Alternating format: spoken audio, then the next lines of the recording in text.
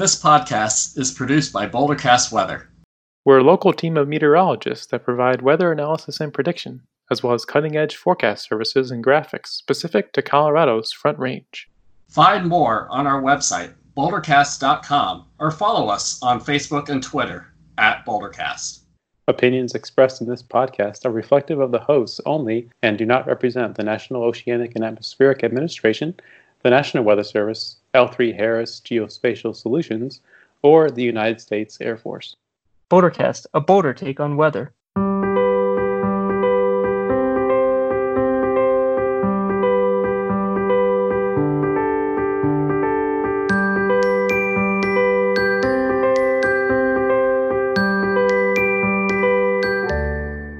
Hello and welcome to the BoulderCAST podcast, episode 29. We have with us Andy, Ben, and welcome back, Matt Steiner. Yay, welcome back, Matt. Thanks, guys. Good to be here. You haven't been here since episode 25? I don't know. How many years ago was that? It was about 4 years ago. Times have changed. Yeah. Everyone's doing their own thing now. Yeah, indeed. I mean, back then I still thought I was getting a PhD. What year is that? 2015? No, 2016. Yeah, I already gave up my PhD dream by that point. You were still going strong, though. I was still going strong, and then it all came crumbling down. But I still got a master's, so we're good. Yep, that's something we have in common, and not in common with Andy. That's right. You can still accomplish the goal, so that's good enough. Absolutely. Yeah. Not having a PhD, I think everything turned out okay for me and Matt. So. Yeah, I would say so. Yeah. Quite successful. It is pretty crazy how our paths have kind of diverged in various directions. It's really cool to see that, not just, amongst us, but also in the field. Oh, that's true. Yeah. Yeah, we all have backgrounds in meteorology and weather degrees and advanced degrees in weather, but we all ended up in totally different fields to some degree. Yeah, anything from research to operations to software development, it's all over the map. Those weather degrees, they really train you for a lot of stuff. There's so much computer programming and forecasting. There's a lot of stuff you can do when you get out of college or grad school in our case. All that Fortran we learned, right? Oh, man. I was thinking about that the other day. One of our readers asked about how they could get into programming when they don't have a degree in meteorology or anything like that. I was just like, wow. I started first learning C++ in undergrad and then Fortran in undergrad. Then I taught myself MATLAB in undergrad. And then once we got to grad school at CU, we all had to use IDL and MCL. So by the time I graduated, I already knew at least 5 languages. Wow. That's pretty cool. But, it's pretty easy to pick up languages once you know other languages, I would say. Oh, 100%. Yeah. Same as you. I learned C++ in undergrad, and then I got to CU, and, just like everyone else, we all had to learn IDL. It's just the way it is. Don't ask questions. And then I learned R and MATLAB, and now I want to learn Python. And I've actually been exposed to some Python because of some coding that some meteorologists have done in the Air Force. Wow, that's pretty cool. So, it's kind of a thing of beauty to be able to know all these different languages and know what they're capable of doing. Mm-hmm. Yeah, I couldn't see myself ever using Fortran again, unless it was for a supercomputer or some type of model or something. Like Andy, you have to use Fortran, right, for GFS or something? Yeah, the core of the GFS, I think, runs on Fortran, the actual computing part. It's a nightmare. That'll never get upgraded. But HWRF, that hurricane resolution, high resolution model. It uses Python as the driver, like to drive the model, but then the actual model itself is still Fortran, because I guess apparently Fortran is super fast language that can do a lot of computing relatively quickly. I guess that's the one advantage it has. Yeah, those really bare bones languages are really fast, like Fortran and C, and even C++ sometimes. That's the benefit of using those low-level languages. Yeah, but Python, Python is kind of like the popular language nowadays. Mm-hmm. I guess it has a wide range of things it can do. Yeah, you can Google search, practically anything you want to do. Like, I remember I was trying to find a library for my weather station, and I just Google searched, something like Python weather station, blah blah blah, and the next thing you know, I found this code that was dedicated to a weather station. I thought, man, I could probably just take this and apply it to mine. Nice. And did it work? We're gonna see pretty soon. Okay. You haven't set it up fully yet? Not yet. I am on my way to getting there. I have a TDY coming up that's in-house, where I have to do some advanced weather management work, and then once I get done with that, that's going to be my next project. Okay. Yeah, setting up those weather stations can be a bit of a nebulous task. Albeit rewarding, I'm sure. Yeah, once you get it going. Yeah, I set up the BoulderCAST weather station sensor, and it hooks up to this little netbook where we're running Cumulus, which is a weather interface software. Kind of just a GUI where you can see everything. But yeah, it's just a nightmare to get everything configured. So hopefully you can figure it out. Well, that's where I remember whenever I was working for Skywatch at CU for a summer, we ended up having to calibrate the weather station there, and it was kind of a pain.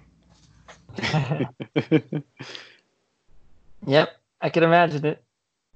All the students that set up Skywatch have now moved on, and I think Scott, the guy in charge of Skywatch, is trying to upgrade it to some degree to make it more interactive and modernize it. Oh, that's good. But sometimes he asks me for help doing certain things.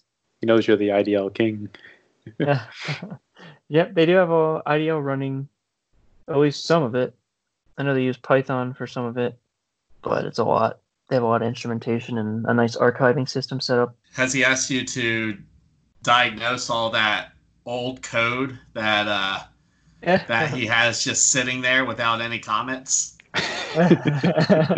You know about that, don't you?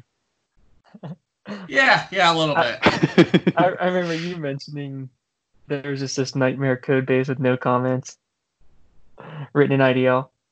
I can't remember the name of the scientist, but I just remember the code and thinking, oh my goodness, I have to decipher all this. It's got no code formatting, no indents. I not only have to decipher it, I then have to make it better, and I have to provide my own comments, which I wanted to do line for line because I wanted to remind myself what each line meant. So whenever I left it off the previous day, I'd come back to it and go, oh yeah, that's where I left off. Yeah, I think I know who that is. I think he was in my advisors group. Yeah, we won't name drop him. But I won't name drop him, yeah. Whoever it was, he's not a good coder. Or he was a good coder and just or got to comment. Yeah. Okay. Well, do we want to get started? We'll wrap around back to what Matt's been up to for the last 4 years at the very end of the podcast. So stick around if you want to hear about that. It's going to be good. Yeah, it's going to be great. So, what do we have for this episode, Andy? So we have a current weather discussion, part of which will talk about the aftermath of our first hurricane that made landfall this year, Isaias, and we'll talk about how you actually pronounce it. NOAA just updated their prediction for the number of named storms in the Atlantic for this year, because it's already been quite active already. Then we have severe weather that Ben will talk about that occurred in Denver this week, and also the monsoon, which still appears to be suppressed. And then our lightning round with Matt talking about his Air Force experience and that particular route of his career. Sounds like a great episode. We hope so. We hope so. Okay. Well, to kick it off, we can talk about the big hurricane. It was, so yeah, there was a lot of uncertainty as to how to actually pronounce this first hurricane. Once we got to the letter I, people in the forecast office I work for, they were like, "Do you know how to pronounce this word?" And so I had to learn it as well. So which was more complicated, actually pronouncing the hurricane or forecasting it? That's a good question. Probably pronouncing it, because I think overall, the Hurricane Center and our office did a really good job. We were consistent on its actual path for like 3 or 4 days before it made landfall. So I think probably the pronunciation. Yeah, I didn't hear anybody say that name anywhere. I don't watch much media or anything. Most of the stuff I see is just text, more than anything. So I didn't hear anybody say that name. So I didn't know it was actually the Latin American pronunciation as opposed to like the English one. Yeah, so it's spelled Isaias, and I think originally some of us thought it was Isaias or Isias, but it's actually pronounced Isaias, which, as Ben said, is the Spanish Latin derivative of the Hebrew name Isaiah, who was a prophet in the Old Testament, which I do know that name. So that's how you pronounce it. There's probably been some mispronunciations before it, leading up to its eventual landfall, I'm sure, throughout the media, stuff like that. So yeah, it made landfall late in the evening on August 3rd into the morning on August 4th. Kind of in far southeastern North Carolina, along the coast there. Was it south of Wilmington or north? I want to say it was a little bit to the southwest of Wilmington. Okay. But, pretty close to there. At least what we were able to see with the radar and the actual, because like it didn't on satellite, you couldn't really see an eye because there was, it wasn't very detectable, but in radar you could see it quite clearly. So we were looking at this thing, and I think originally the GFS was showing a more faster progression of the storm before it was, as it was getting closer to Florida. The European model, which tends to be one of the more accurate models, was showing a more slower speed once it made landfall. I think at one point the GFS was showing it to be up in Virginia by that Tuesday evening. This was like 5 days out. And the European was like maybe in South Carolina still. So there were some differences there. But I guess apparently the GFS potentially verified on the speed, because it ended up plowing through North Carolina like in the overnight hours, Monday night into Tuesday morning. Because by the time I left my shift Tuesday at 5 a.m., it was already past the Raleigh area.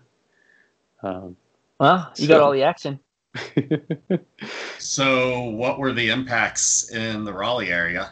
So primarily in central North Carolina, which is kind of like where Raleigh is, was primarily some isolated wind damage with some trees down, and primarily heavy rainfall. So we were on like the northwestern side of the eye, our eye wall. So we had like 3 to 5 inches of rain as the hurricane made landfall Isaias. In far southeast North Carolina, there were some tornado reports. I think 29 in total that are kind of the preliminary estimate from North Carolina into Virginia and parts of Maryland, I believe. But we sort of lucked out there. Like the counties to our south and east were most susceptible to that northeast quadrant of the hurricane, which is where you tend to get most of the tornado reports. And I believe storm surge. Oh, and the storm surge, yeah. Mm-hmm. Was there a lot of tornadoes? According to SPC, Storm Prediction Center, they have 29 total, which includes all of the states. Okay. But yeah, I wasn't on like radar duties that night. It was other forecasters, but they were seeing, quite identifiable tornado signatures on radar as it was kind of moving inland. But as those particular storm cells got closer to our kind of county area, those cells like dissipated. Luckily for us, but we did have a tornado watch that was out to our eastern counties until 5 a.m. on the 4th. So it was close. I think if it would have taken a different track and if it was stronger when it made landfall, that could have been a different story. But there's, I think, several power outages throughout the Northeast that went up into New York as well. So it brought a lot of rain up to the Northeast as well.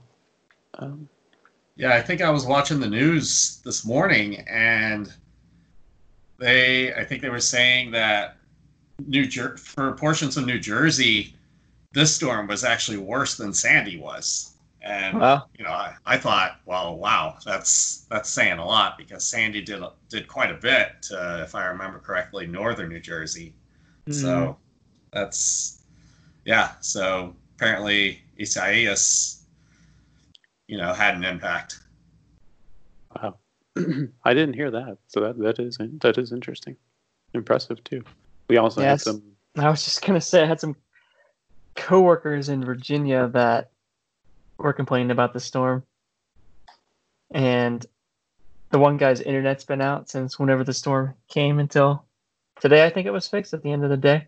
Oh, wow. So even like way up in Virginia, there was pretty good impacts. I think he had some storm damage as well. Some trees in his yard or something or other. Okay. But yeah, it was a big storm. It moved really fast though. It was gone. It was gone before, a day or so. It was out of the whole United States. Yeah, I got back from work that morning and, went to bed. And then I woke up at like early afternoon or something like that. And who would have thought, like I woke up, I looked at the satellite and it was already up in New York. I'm like, wow, that's fast. So we also had some greenways, which are like these bike trails in Raleigh that were flooded. We had to issue some flash flood warnings because of the cells they were producing pretty efficient rainfall rates. Mm-hmm. I think it was interacting with the upper level jet that was kind of connected with the trough. That was eventually helping to push it northeast and accelerate it too. So, what is a precipitable water value inside of a hurricane? That is a good question. It's got to be like 3 inches, right? Or like at least 2.5. Yeah, at least over 2. It's like amount of moisture that you could never get in Colorado. Well, yeah, if you think about it, the temperature at the surface is typically in the 70s when the storm makes landfall, and if you're fully moist throughout the column, which I would presume and a hurricane you are, Yeah, to the with top of the maybe, atmosphere. yeah, then yeah, I would think at least 2, if not higher. Yeah, I wonder what that is. That's a good thing to look up. Well, there's a maximum, right? Like you'd have to follow the moist adiabat from 70 degrees or whatever it is. I guess it would depend on the surface temperature. Yeah, exactly. How Because moist the that. entire column could be. Hmm. I bet it could be in the 80s. Probably not, though, if it's raining. I don't know, maybe upper 70s. It's hard to say. Yeah, that's possible. It takes so much heat out of the water. It might just be the same temperature as the water. You could probably look up a sounding from like a drop sound from like an aircraft that like got dropped into the maybe the eye wall or something like that. Yeah.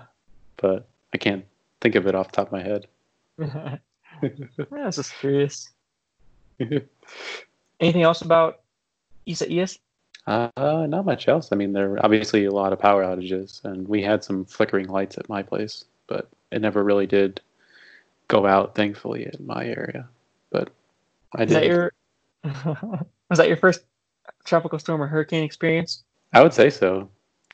We had something that went up the Gulf, I think. I don't know what year that was. That was 2006. That went through Missouri. I can't remember if that was Ike or another one. Maybe Steiner knows. I'm not sure. It sounds like it. It sounds like it's. I think Ike may have been 2007, if I'm not mistaken. Ike is 2008. Just looked it up. Oh, it was 2008. Oh, there I you think go. it through Missouri though. That was probably that one. Yeah, that one had some gusts to it. I think it might have still had some tropical characteristics when it moved through St. Louis. So I guess I Yeah, could it looks say like it was a weak tropical storm. It was such a powerful storm when it made landfall. It was moving pretty quick. It looks like. Yeah. Yeah. So But- Andy, typically whenever these storms make landfall, to my understanding, they'll shut down the power just as a precaution to pretty much everywhere, just to make sure that nothing flickers. And then if they deem it safe, then they'll turn the power back on. But yeah, Like, so Katrina situation, you mean? Like, if you're gonna be like right before the eye wall hits? oh well, in Katrina, they did it well before the eye wall. I mean, for Katrina, Okay. they probably did it the moment they started experiencing tropical storm force winds. Huh. I guess I never thought about that. It's a good Yeah. idea, though. I mean, obviously every hurricane's different. When Ivan hit, we lost power at my house down in Spanish Fort, Alabama. I'd say around 8 p.m. and the eye didn't hit until about 6 to 7 hours later at about 2 to 3 p.m. and the eye went straight over my house, and then the other half of the hurricane, we didn't see the power go back at all, and I don't think we got power back for another 24 hours beyond that. So, but of course, Ivan had a lot of damage too, as did Katrina. So every hurricane's different. Yeah, that's true. So my guess is, Andy, the extent of the damage wasn't too terrible. So since your power outage wasn't significant at all, they decided to go ahead and deem it safe to turn it back on. I see.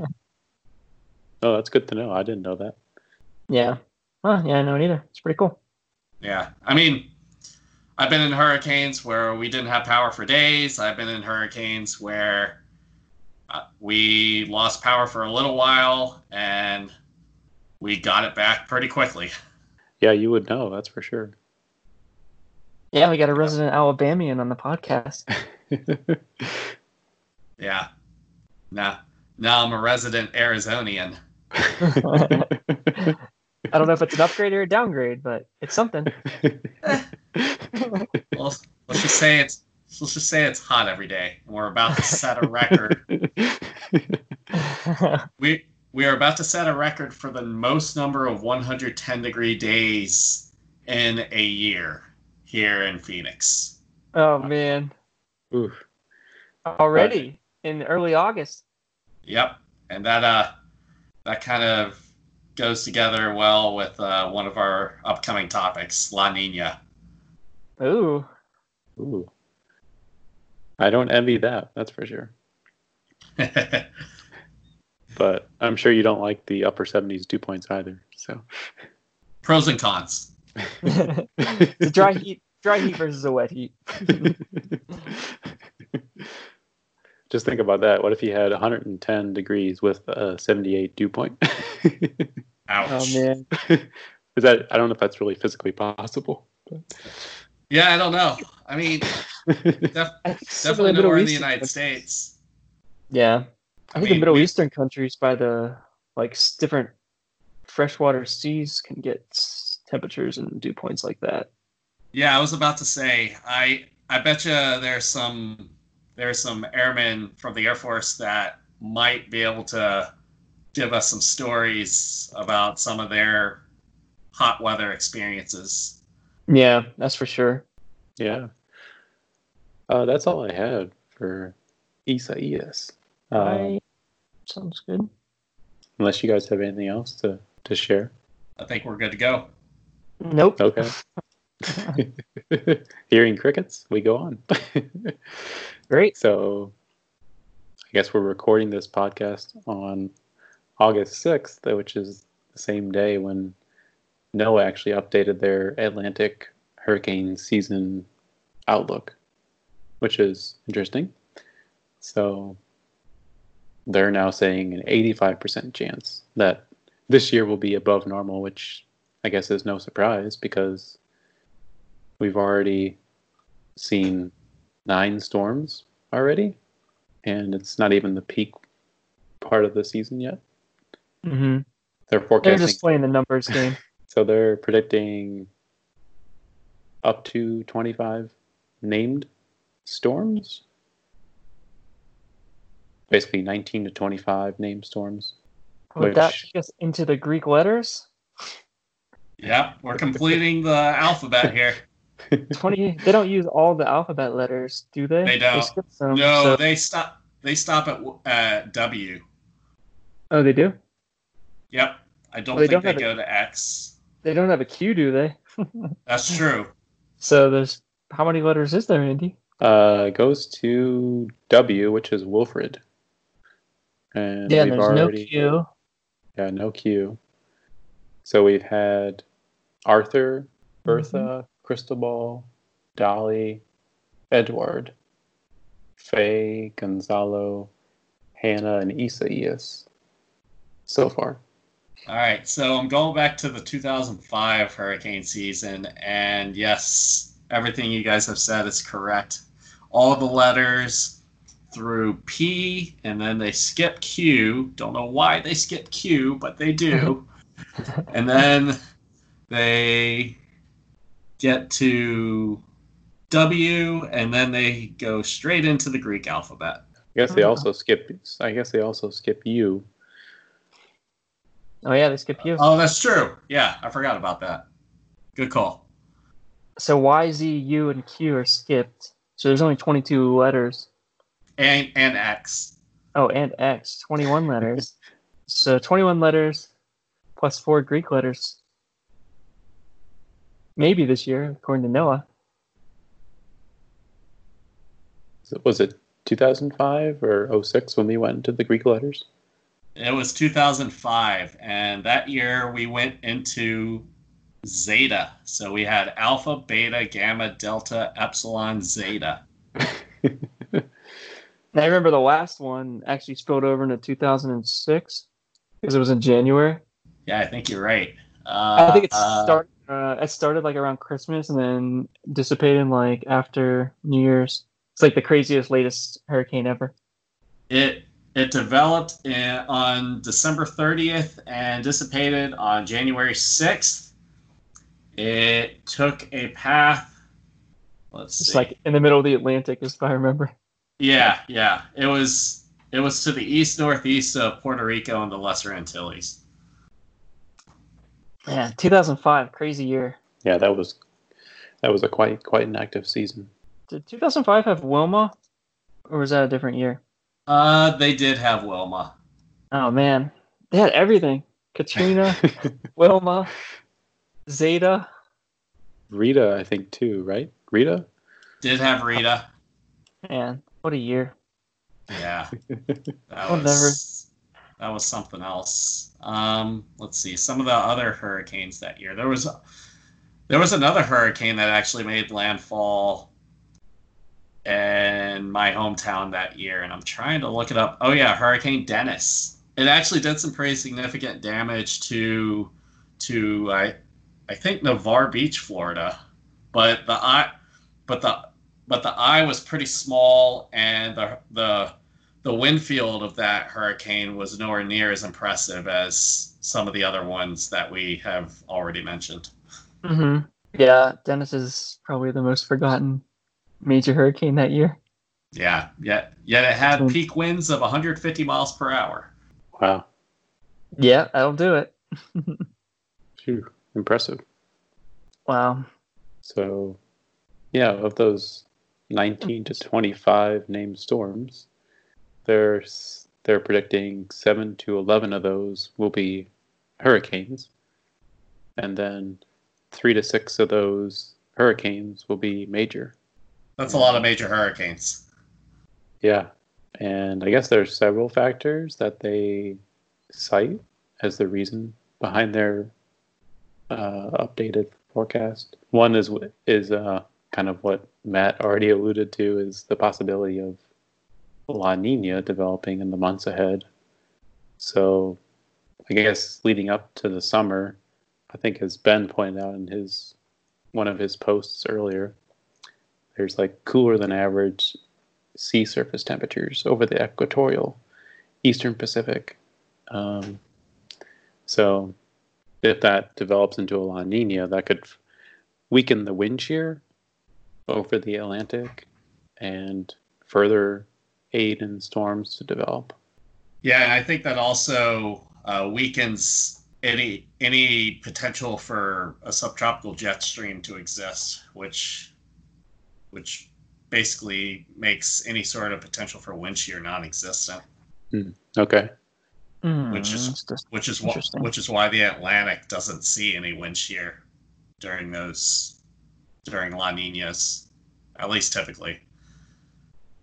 Wouldn't it be the same in the Pacific though? Well, with limited equatorial convection, so that would cut down on the subtropical jet stream from the Hadley cell being weaker. I don't know though, but I mean they also have to worry about the colder waters, so yeah, so that's probably counteracting that. Probably like both. The colder water makes it worse, but the jet stream, the lack of upper level winds makes it better. Right. So the question is, which one is stronger than the other? Which one is a stronger trigger or lack thereof? Yeah, I know during La Ninas, the Pacific usually sees less hurricanes, less tropical activity. Exactly. Kind of counterintuitive to the Atlantic. But meanwhile, the Western Pacific, usually their water temperatures get pretty extreme on the warm side. Mm-hmm. Which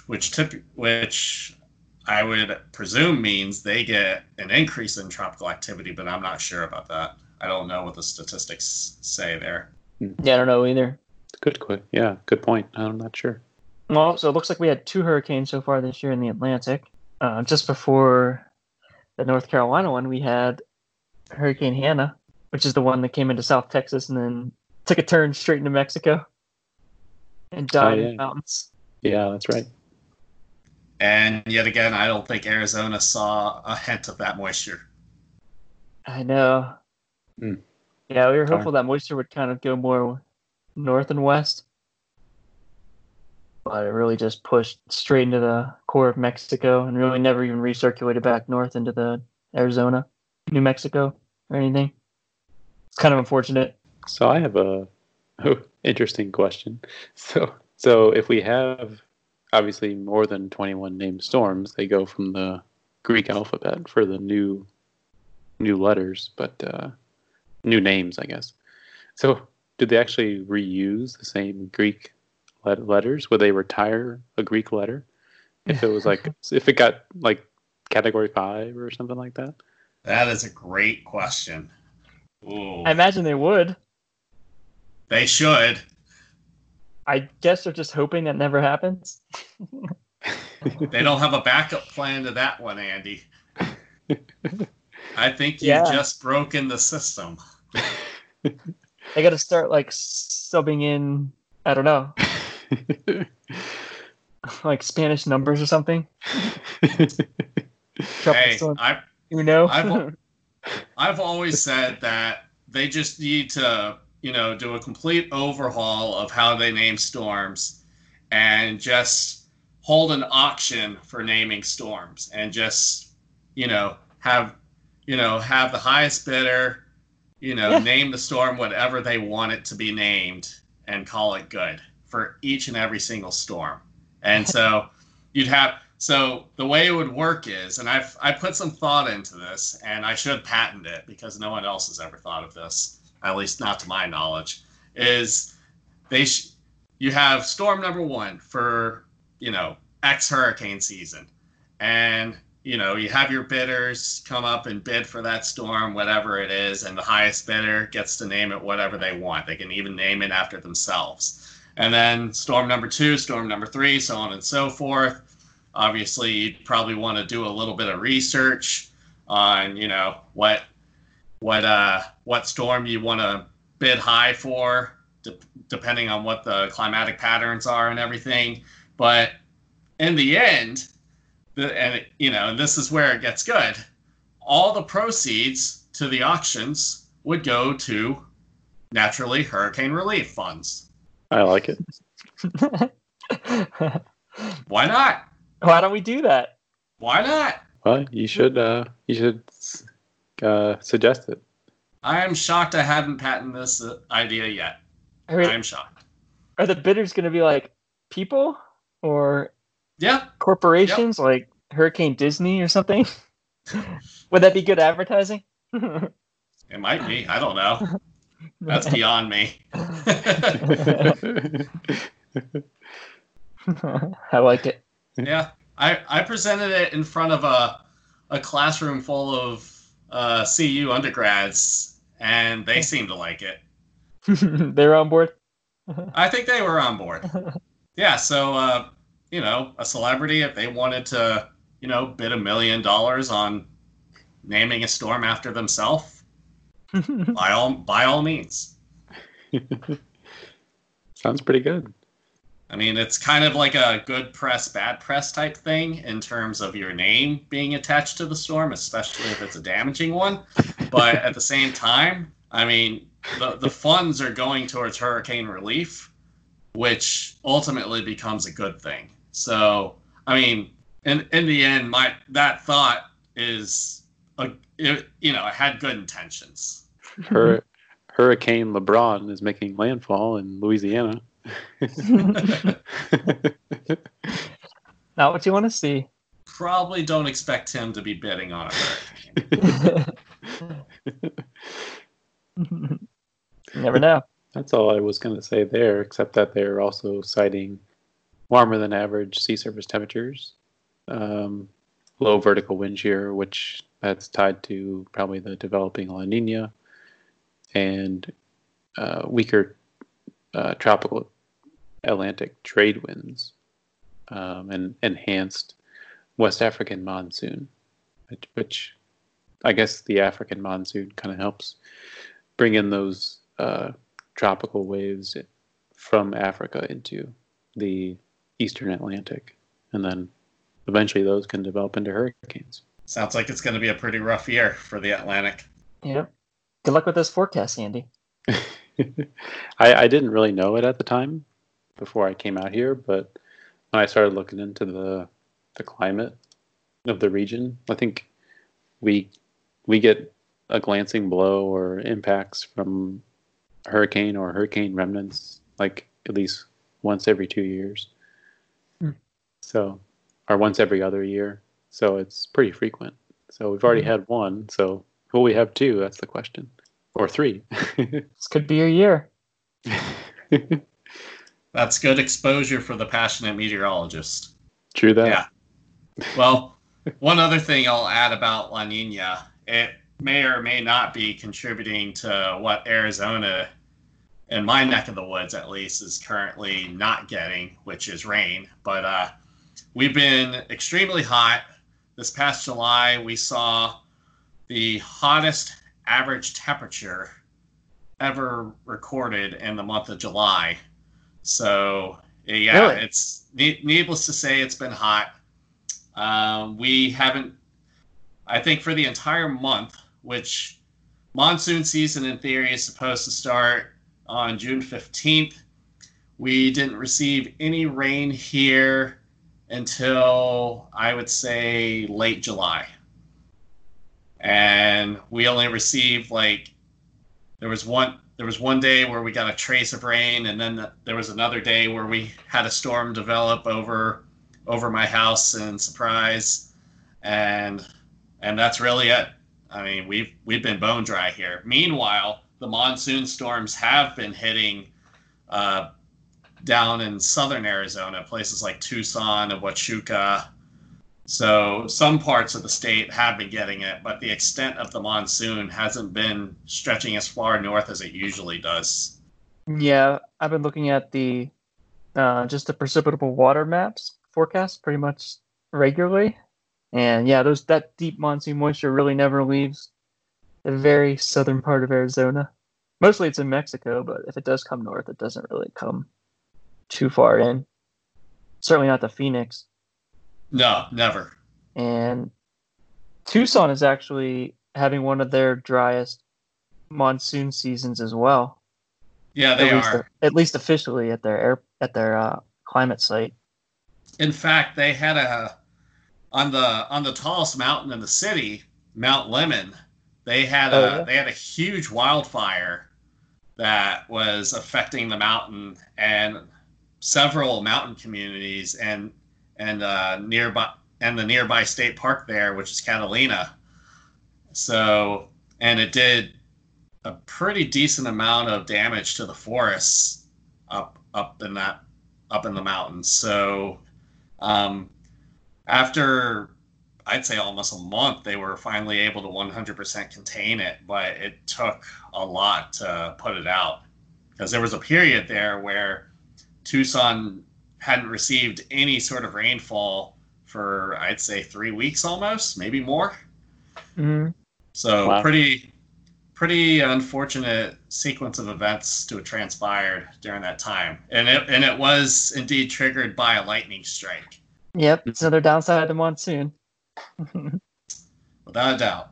Especially at the beginning of the monsoon when everything's still pretty parched. Mm-hmm. Those initial lightning strikes can start a lot of fires. Yeah, exactly, because you have a lot. You can get these isolated thunderstorms to develop, but they don't have a ton of moisture with them. They're pretty high based early on, and so all it takes is one lightning strike. And sure enough, I remember this one cell was moving over my house in Tucson at the time, and I'd say about 30 minutes later, well, no, probably longer than that actually. I'd say a few hours after that, we were getting news footage that a fire had started to go wild up in the mountain areas. So at that point, we knew it was going to get pretty bad. And you could see smoke coming from it every single day. We had really bad haze conditions, really poor air quality. If I wanted to work out at night, which I could have because I was on the mid shift at the time, I couldn't because there was just too much smoke. So it's just a bad time. Wow. Well, and for the listeners that don't really know, Mount Lemmon is sort of like the Pikes Peak of Arizona, from what I gather. It sits at about 9,000 feet above sea level, if I'm not mistaken. There are mountain peaks in the state that get as high as 12,000 feet, but I think they're in the northern part of the state, if I'm not mistaken. But Arizona has quite a lot of mountains. So Yeah. Yeah, I remember Mount Lemon has like a road that goes to the top of it, kind of like it Pikes Peak. does. It So it's does. And a hotel maybe up there or something. they actually have a ski mountain up there. Okay. It's Yeah. it's not very big. It has one chair, but it's pretty cool that you can ski that far south. Definitely. Nice. Impressive. Yeah, so we just put out a post on Boulder's July, and Boulder had the 5th driest July in the last 130 years. And it was warm, but it wasn't one of the warmest years. So yeah, the monsoon's just been very disappointing overall.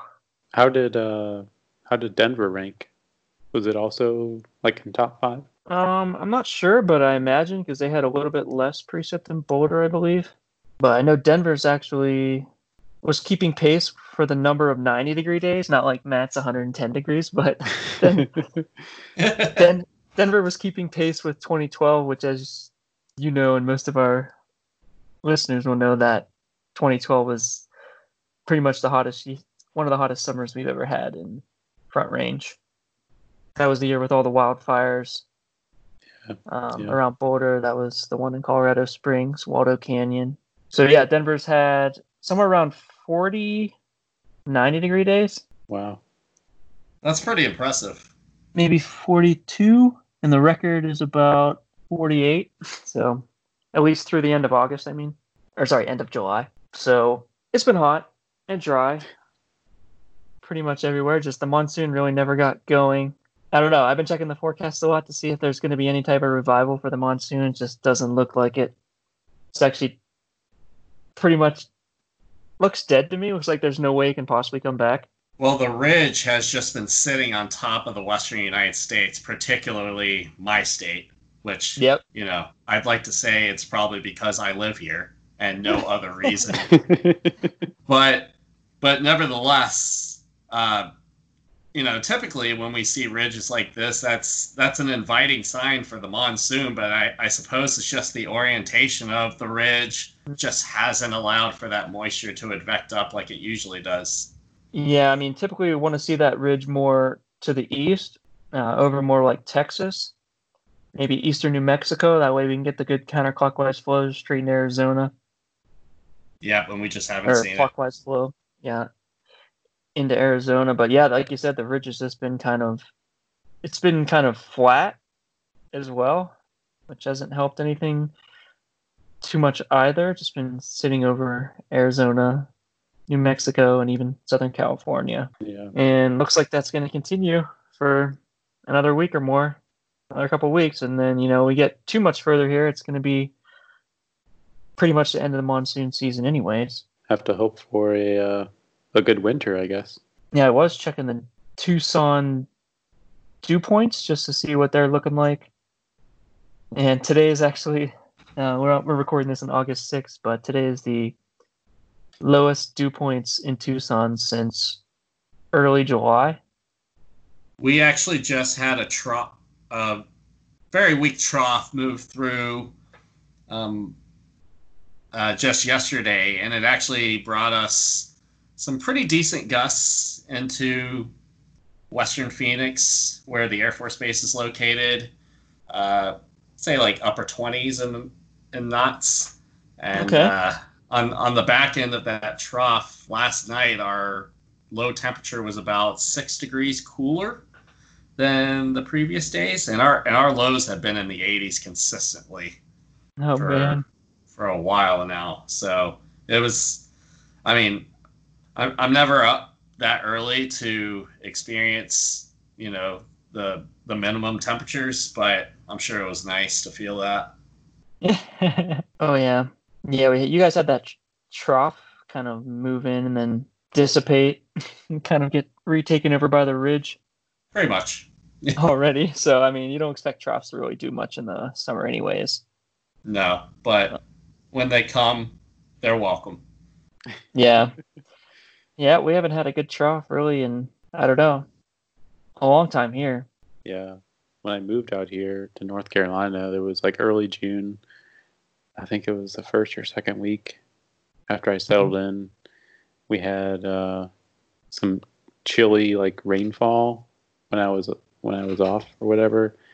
And I think it was like temperatures were in the 70s when it was raining, so it was like a chilly trough, I guess you could call it. And then behind it, we had like dew points in the, I think, upper 50s or something. So it was like perfect. But then, like, as the weeks progressed into July, the fronts just kept. They would just like they would hit a brick wall, and they're like, oh, "I can't go any further. I can't go any further." So Yeah, it's like, oh, it's that time of year when they just get stuck in the Midwest and then don't get southward. So it's been that kind of year. Ben, Well, do you want to go ahead? Go ahead. You go ahead. I was going to see if you wanted to talk about the severe weather in Denver. Yeah, I didn't want to get run a little bit long, but I just briefly comment that, with the monsoon suppressed, we've had that will tend to open the door a little bit so we can get some more stronger northwest flow along the northern tier of the ridge. So we've actually had a lot of severe weather for the last week, which is a little bit atypical for this time of year. So I think there was about 6 straight days where we were in a marginal risk or higher starting last week, and it was pretty much the same thing every day. There would just be some thunderstorms developing over the mountains. They would get that long, skinny, sheared out look on radar, and then there'd be a couple warnings for hail. But I don't think it was overly damaging from anywhere in the Denver metro area. I did see some interesting pictures on Twitter near Greeley where they had just as far as you could see into the distant farmlands. It was just white because there was so much hail. I know Matt likes accumulating hail. I love it. So that was one of the days. That was a pretty cool. Yeah, otherwise, not too much happened. I don't know how much rain Boulder got out of it. It rained pretty good one of the days this week. But otherwise, it was pretty isolated. And there were a couple tornadoes down by the Pinery, which is where Shannon's family lives, right? They used to live there. They have since moved. Oh, okay. Well, they got away from the tornadoes. They, it was just some landspout tornadoes, which are pretty common in Colorado and don't cause much damage. So it was an active week. That was the main story for this week. This week's weather in the Denver Boulder area. Otherwise, getting back to being hot again. As you know too well, Matt. Yeah. Your heat's coming our way. We got southwest flow. The smoke started to fill back in. Do you guys have a lot of smoke down there? Looks like you should. So a few days ago, our temperatures actually dropped last Sunday, I think. I'm not sure what the exact high temperature was, but we had some pretty hazy conditions throughout the day, and I think it was due to a wildfire in Southern California. Okay. That was being pushed out into our neck of the woods. So for that particular day, yeah, it was pretty evident, and then into the next day I could still see it a little bit, but since then I think it's cleared out and it looks pretty nice. It's pretty clear out here. Not many clouds, obviously, with that trough pushing through. Moisture has been on the decrease, so that's allowed our dew points to drop and also our low temperature. Oh yeah, that's nice. Yeah. So, yeah, I mean, I don't really know what to expect moving forward, but it'll be interesting to see if we have another major warm up before we start to see things slowly cool down as we move into September and October. But I've been told that things are going to stay pretty hot for longer than I want it to. Yeah, I'm already tired of the heat. And it's just 95 degrees. It's been in the 80s for the last week or so, and it's been nice to have no air conditioning, be able to sit outside comfortably. Yeah. See, without anything. I can stomach that because at least in the mornings you're waking up to some, decently cool temperatures, and those are temperatures that you can still kind of get a morning jog in, or you could get a morning bike ride in before it heats up, man. But out here, it's already so hot by the time you wake up that it's just not even worth going outside to run or bike or do whatever. So we have some indoor exercise stuff that we like to use. Oh, okay. Yeah, you have to, I guess. Yeah, it's the only way. and couple that with obviously the pandemic that we've had, and that makes it increasingly more difficult to work out at like a fitness center, since I think the fitness centers are still closed here. I'll have to double check that. Yeah, I never know if those are open or not. It seems like they're open here, but I can't say for sure. Well, just looking at the Climate Prediction Center forecast for the next 6 to 10 days, 8 to 14 days, 1 month, and 3 months. It's all pretty much hot and dry in the desert Southwest, and then wet in Andy's neck of the woods. Wetter than normal predictions for North Carolina. That's good. I wonder if that's from the hurricane, though. And what about for Boulder? Boulder's sort of in the same grouping as the rest of the Southwest, hot and dry. Nice. Yeah, 70% chance of warmer than normal. Days 6 through 10, 8 to 14. That takes us all the way to August 20th. 70% chance of being hotter than normal. Yeah, I don't know. I don't see anything changing in the near term. I think the rest of this month's going to be pretty brutally hot and dry. Yikes. In Colorado. I don't know. It's one of those years you just can't get the monsoon moisture up here. So we're going to be pretty dry until we start getting the storm track returning in September. It's hard to believe that you're about maybe a little over a month away until you could potentially see the first snowflakes. Yep, September 14th, I think, is Boulder's first snow on record, which only happened a couple years ago. 2014, I think. So that's about 5 weeks. Man, I can't believe it could be snowed in 5 weeks. I pray it happens. That's why Colorado weather's the best. Absolutely. It wipes the floor with Arizona. Hey, easy. It's close to North Carolina, but I think it's better. We got more snow. We average 5 to 6 inches of snow a year. Okay. Boulder had 152 last year. All-time high. It's less than St. Louis. I think St. Louis averages 12 to 18 inches a year. Yeah, so that's where Andy's from. His hometown. Not that there's 400 years of climate data to look at, but if we were to look at 400 years of climate data in Phoenix, I doubt we'd even total 152 inches of snow.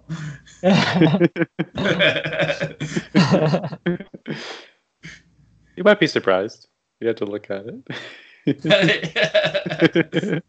I will say that in March, I think it was either February or March of 2019, Tucson received a snowstorm that dumped, I think, an inch or two of snow. And then they actually had a snow event right around New Year's as well.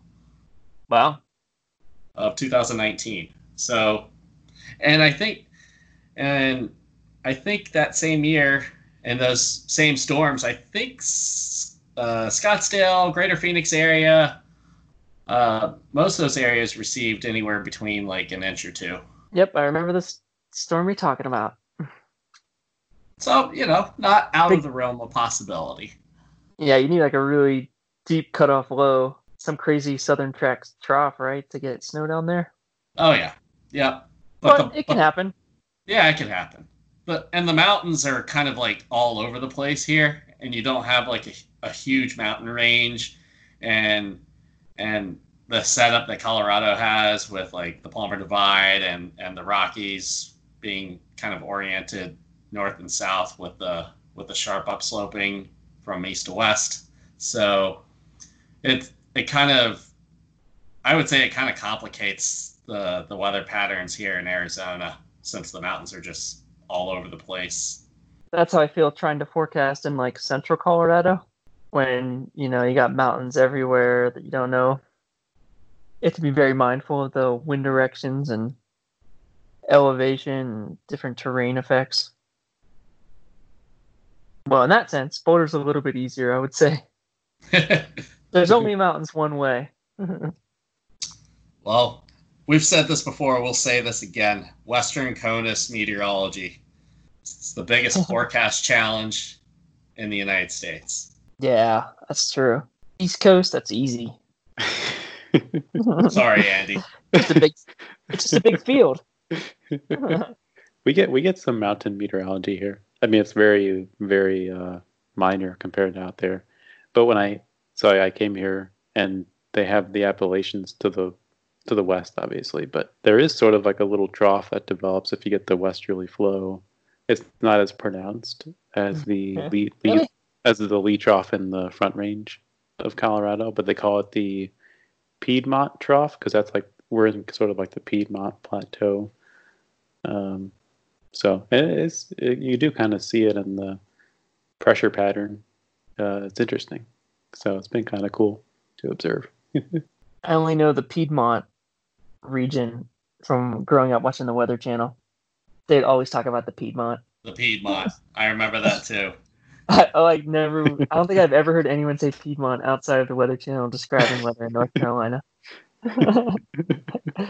And maybe the other Carolina or South Carolina. What is the Piedmont? Is it only in North Carolina? I have no idea. I know it's in North Carolina, but it probably extends to other states. Yeah, I think you're right. I think it's some geological reference. Well, that's all I had for current weather. From hurricanes to severe weather to heat waves and monsoons, I think we got it all covered. I guess that leaves one more round, the lightning round, where, Matt, if you want to talk about your Air Force experience and things that go along with that. Absolutely.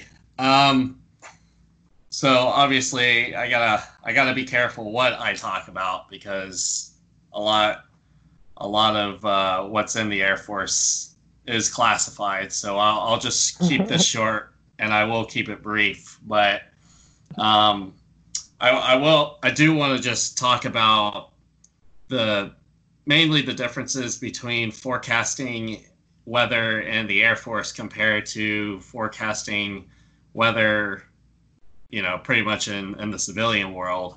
And I'll start off with the similarities first. I mean, we're all operational meteorologists here. The main goal is to protect our resources. It's to protect our people. We use our skill set to basically provide as much lead time as possible before danger is coming. So those factors are similar on both sides. The other thing that's really similar is, how we come up with our forecasts. I mean, they're, naturally we're going to use the forecast funneling technique, so to speak. I'm not sure if I first learned that in the, outside the Air Force or in the Air Force, but basically the forecast funneling technique basically is an expression for, like, focusing on the large scale features first. Where's your ridge, where's your trough, looking at all the different levels of the atmosphere and on the synoptic scale, and maybe even the hemispheric scale, and then breaking it down a little bit further, looking at some of your smaller scale features for whatever area you're concerned about, and coming up with your forecast after that. And so in the civilian world, and particularly, I'll go ahead and just say the National Weather Service, they're particularly concerned with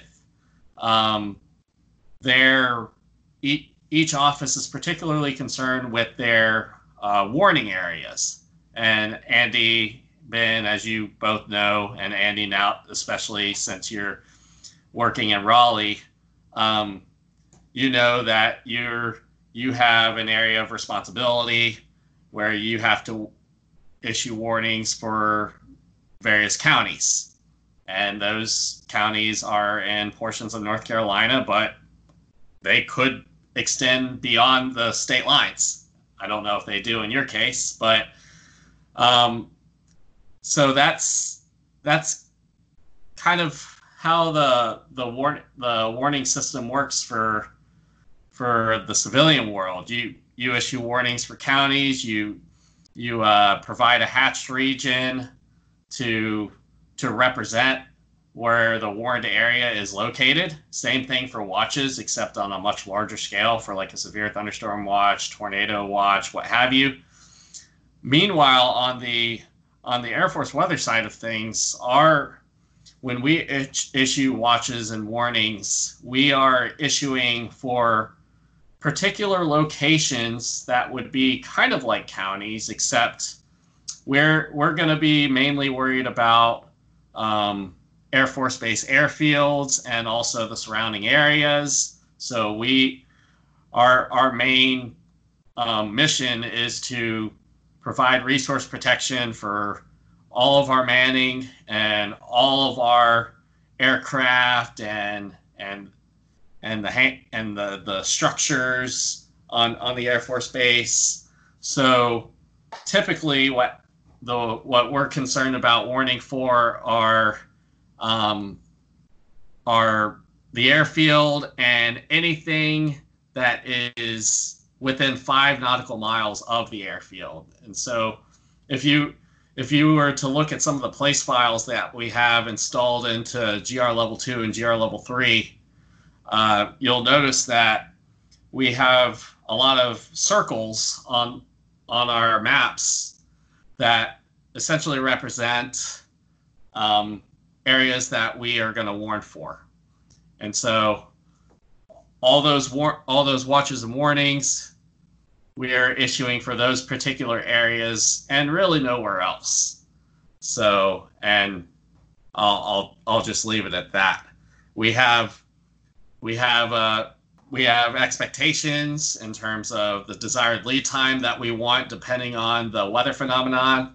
So for example, for a tornado warning or a severe thunderstorm warning, for a tornado warning, you have probably on the order of like 10 to 20 minutes desired lead time. For a severe thunderstorm warning, you could have anywhere from 30 minutes to even 120 minutes desired lead time, depending on the location. So the expectations do vary depending on where you're issuing a warning for. But obviously, the mission, regardless of whether it's the civilian world or the military world, is going to be pretty similar.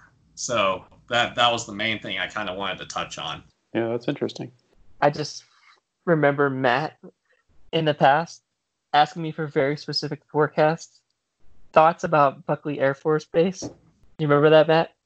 Oh, yeah, for sure. Yeah, I think you're asking, like, do you think Buckley Air Force Base is going to have so-and-so mile per hour winds, or how much snow are they going to get? Yep. And that's because we have thresholds for winds. Yep. Well, I think it was like 30-some knots or something you're interested in. Yeah, something like that. So, yeah, you just care about Buckley and then 5-mile circle around, or 10-mile circle around all that.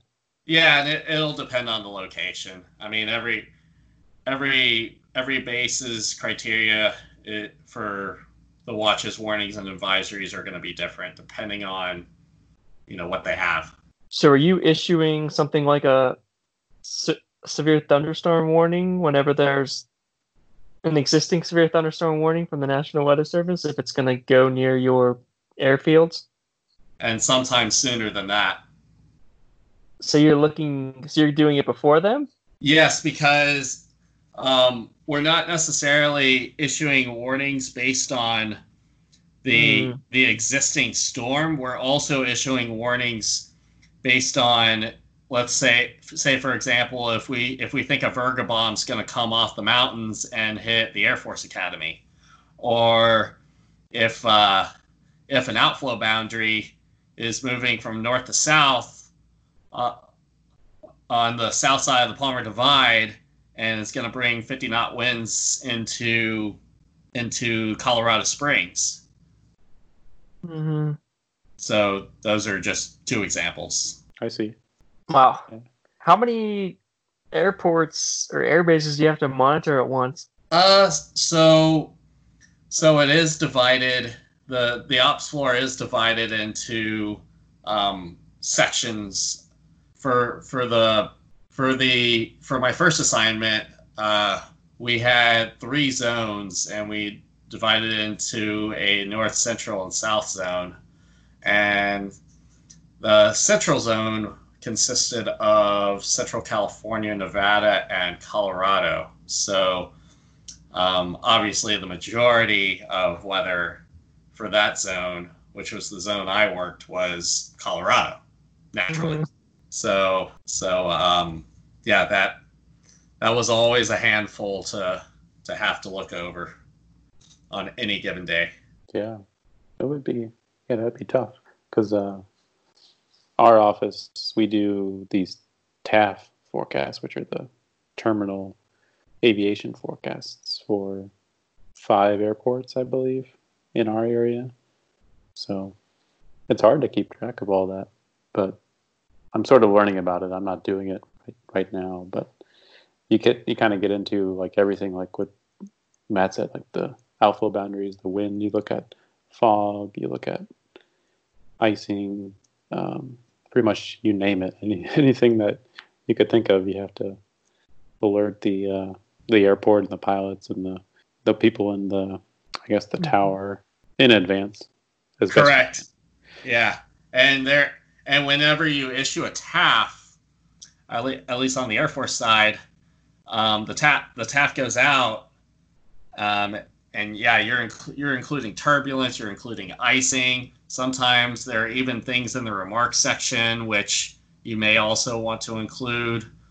But what makes it even more challenging is that if your TAF goes what they call out of category, so say for example, one Air Force base wants to know when the ceilings go from between 0 and 1,000 feet to 1,000 feet to 2,000 feet, you have to amend your TAF to reflect that new cloud ceiling criteria, and you only have a certain amount of time to officially amend that TAF before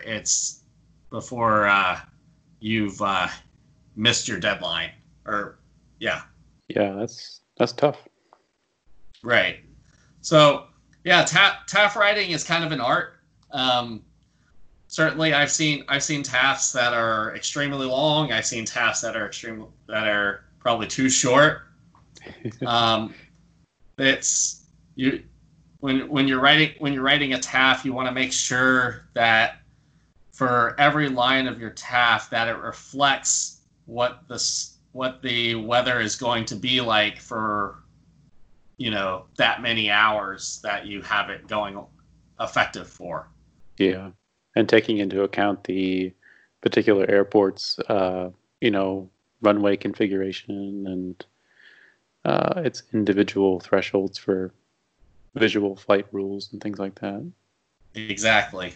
And also considering every airport, every airfield is going to have different runway headings, so concerning yourself about that and figuring out if the winds are going to provide those runways with a crosswind, that can potentially put a stop to air traffic for a long period of time, or it could be short. But regardless, it's things that the ATC or the air traffic controllers care a lot about. Yeah.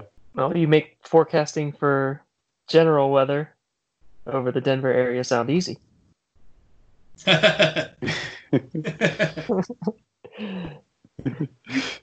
When you Even with forecast over the same area every shift, you start to recognize things that you otherwise wouldn't, as you both know. Yeah, gets a lot easier. Pattern recognition, I guess, is one of the terms. Yeah. Yep. Your mental climatology. Yeah.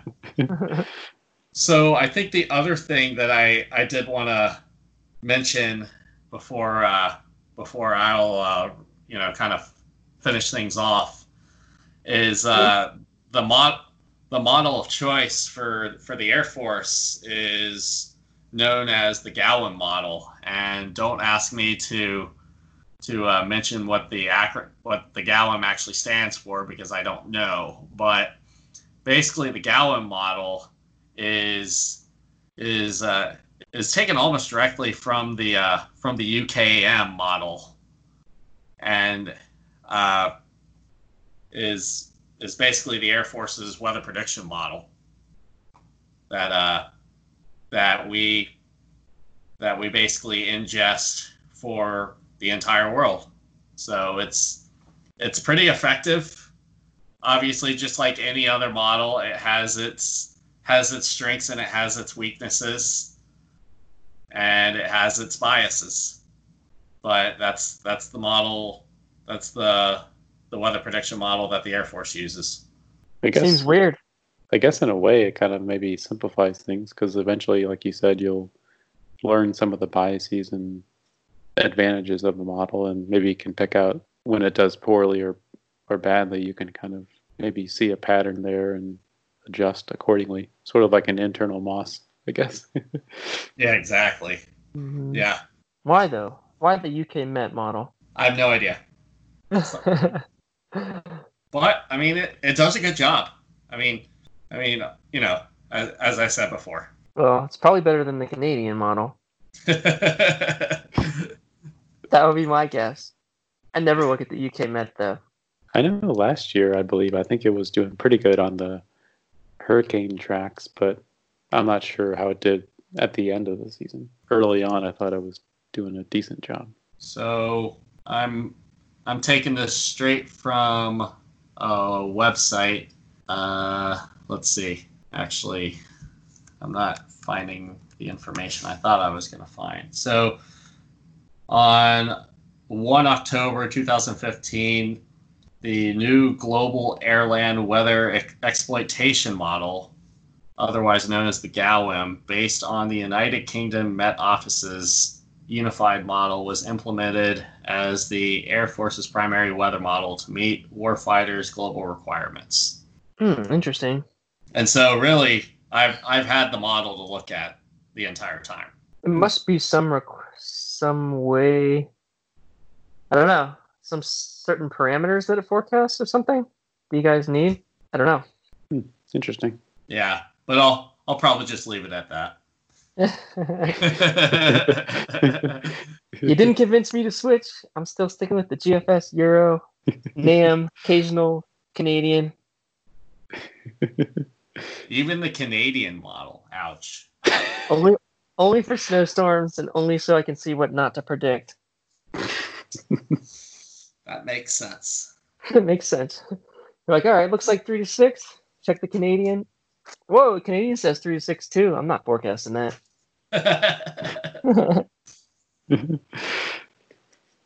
What models do you mostly use, Andy? Yeah, I definitely rely on the GFS. At work. I think they use the blend. We use a blend. So we look at all the models. We look at the high resolution models, especially for thunderstorms, convection. So they tend to do a better job, at least leading up to the event.